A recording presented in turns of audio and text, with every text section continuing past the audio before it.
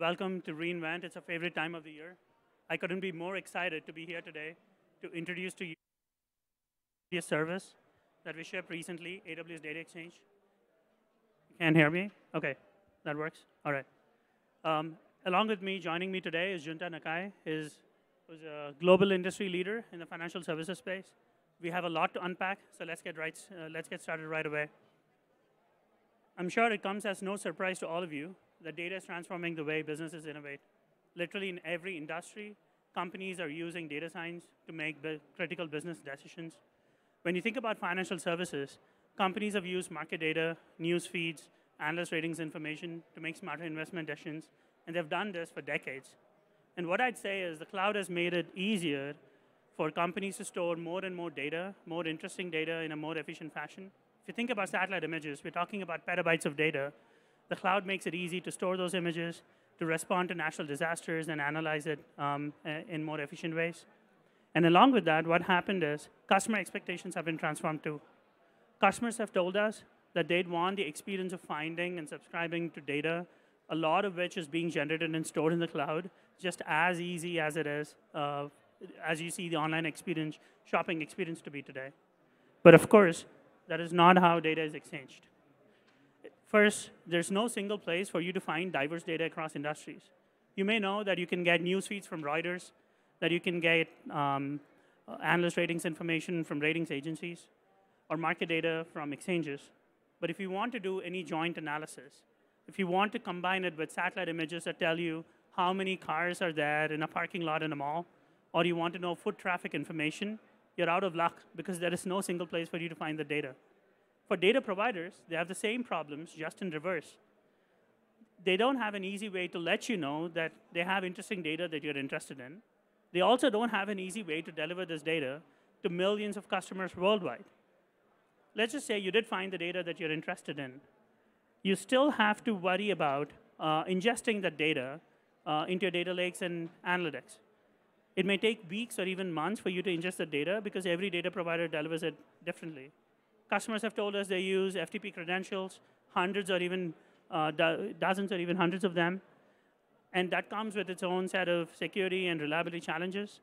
Some of them even ship physical media today. The punchline is there's no single consistent way for you to consume this data. And providers have to build all of that infrastructure to store the data, deliver, bill for, and entitle it. And all of this is just, and the undifferentiated heavy lifting, it's not a competitive differentiator for them. If you ask them, that's just the cost of doing business. And what happens? The problem is that you have less number of products in the market today because companies that have interesting data, they don't bother making the data available to you. And even existing providers, they're slower to introduce products to the market. So after listening to these problems from so many customers over the last few years, we are happy to introduce AWS Data Exchange as a new service that makes it easy to find, subscribe to, and use third-party data in the cloud. In just a few minutes, each one of you can find north of 1,500 data products from over 100 qualified data providers. And we have strong selection from financial services, life sciences, healthcare, location-based data, aggregated consumer data, and more. And best thing, analyzing the data once you subscribe to in the cloud is easy. And we'll see how Junta and team are doing that in just a few minutes. You also get a single consolidated AWS bill. And if you think it's a simple problem, what's the game-changing thing that you guys are doing here? Fortune 500 companies, I can tell you, they subscribe to the same data over and over again because the division in EMEA didn't know that in America somebody else bought access to the same data set. And for data providers, a data exchange makes it easy to run a business. If you have interesting data, you don't have to build all of that infrastructure. You can easily create data sets, data products, and make them available to millions of AWS customers worldwide in just a matter of minutes. You don't need the expertise that other data providers have to be successful in the business. We talked about native AWS integration. First, I mentioned global distribution with AWS. You have a global catalog that's available worldwide. You have easy-to-use API console experience, what you come to expect with all AWS services. We talked about consolidated billing, but best of all, analyzing the data in the cloud is easy. You can use the entire AWS portfolio, the stack of services in machine learning and analytics. You subscribe to your data, you move it to your S3. And once it's in your S3 bucket, you can instantly analyze with serverless Athena queries, QuickSight, Redshift. You can use services such as EMR and Glue to transform the data. You can even build a data lake with lake formation. And if you want to train machine learning models, you can do that with SageMaker. Best of all, you don't have to worry about staying up to date with data, because every time a provider makes updates to data, we ship a CloudWatch event, and you can listen to the CloudWatch event, have a Lambda function, and automate your processing end to end. Subscription management's easy, but I'll tell you this. If you have an existing subscription with your data provider, you can migrate it to AWS Data Exchange and use our APIs. We call it bring your own subscription. So you have that facility to consolidate all of your subscriptions in one place and use a single API. And just like all AWS services, we build security from the ground up. All of the data is encrypted in transit and at rest. We have a number of compliance certifications, and we are adding more so that it can meet your compliance needs.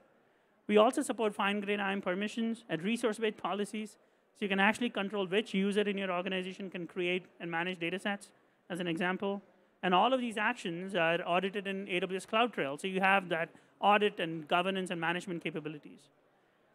With that said, I'm extremely happy to show you this. Like I mentioned, AWS Data Exchange has a vast selection.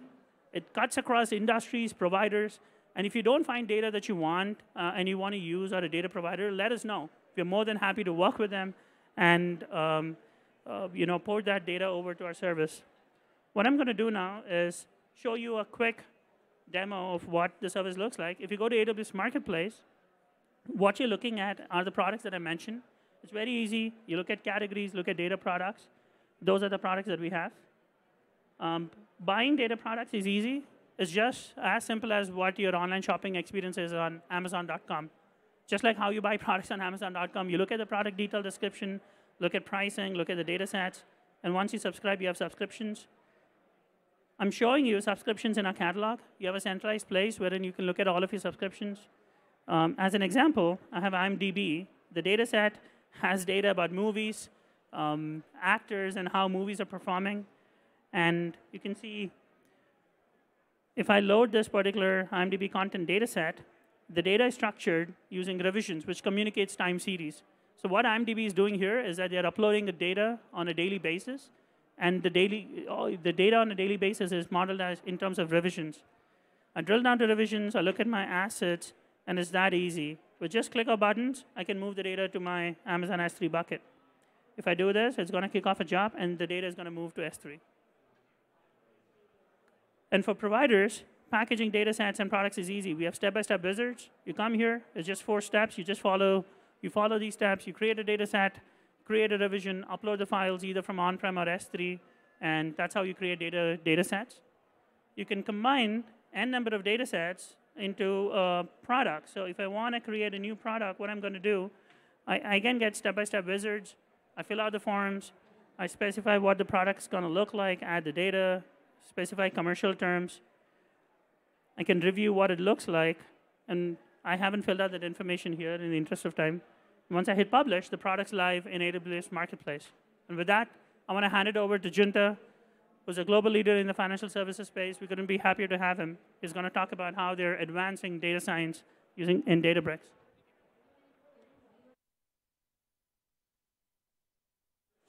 Hello? All good? All right.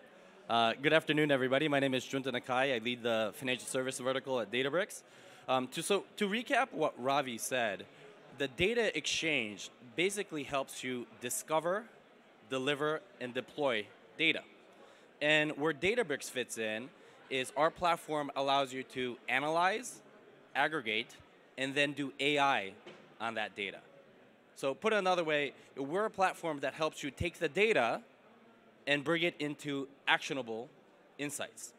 So I don't know how many of you are familiar with Databricks today. I'm going to give you a quick overview of the company. So our mission statement is to help data teams solve the world's toughest data problems. I run the financial service vertical at Databricks. I strongly believe that in financial services, capital and scale are no longer the differentiators for financial service institutions. It's data and the people that can do stuff with that data that helps you drive new insights, create business value, and ultimately create new customer experiences and drive revenue bottom line for your organization. So, what is Databricks? We provide a unified data analytics platform that accelerates innovation. We're a collaboration tool that allows data scientists, data engineers, and the lines of business to come together and lower the cost of curiosity.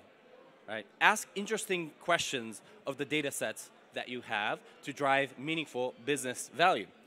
We're a global company. We're one of the fastest growing tech companies in the world right now. We have over 5,000 customers, 450 plus partners, and we're so we're built on 3 open source products. So Spark, so our company is founded by the original creators of Spark. So Spark, just in case you don't know, is the de facto big data AI engine in the world today. We have a product called MLflow that's also open source that helps you track a machine learning lifecycle and reproduce experiments, et cetera. Machine learning is a very iterative process. And in the middle, we have Delta Lake. And I don't have time to go through that in depth, but Delta Lake basically makes your data lake ready for advanced analytics and an AI. Right? It adds asset transactions, performance, and reliability to your data lake. It's a very powerful tool, especially for us who focus on financial services. Databricks was originally built for the AWS ecosystem. We are tightly integrated with many, or if not all, of the major AWS services that are out there. So we're a cloud-native solution, okay, that has an optimized version of Spark and Delta. And on top of that, we have a collaborative workspace environment, again, where data scientists, data engineers, and lines of business can write in Scala, R, Python, SQL, et cetera, and collaborate. The collaboration element is extremely important to what Ravi said before. Data is all over the place. And being able to come in one environment, analyze the data, ask questions of the data, and ultimately do advanced machine learning use cases on that data is a very powerful tool that many of our customers are looking for today. So Databricks is on the AWS Marketplace. Very simple. You go there and get that and subscribe to Databricks. And I'm going to go through a specific example of how using data can help drive business value for your organization. And this is not specific to financial services, but there's applications to retail, to marketing, and to financial services. And I'll talk a little bit more about that.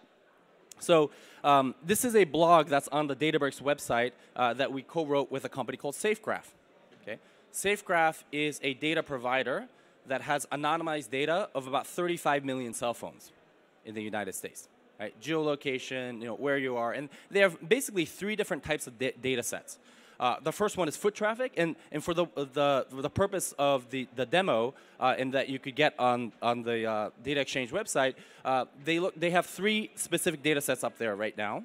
There's more, but these are the 3 that I'm going to focus on. It's about Starbucks, right? So foot traffic data at Starbucks, okay?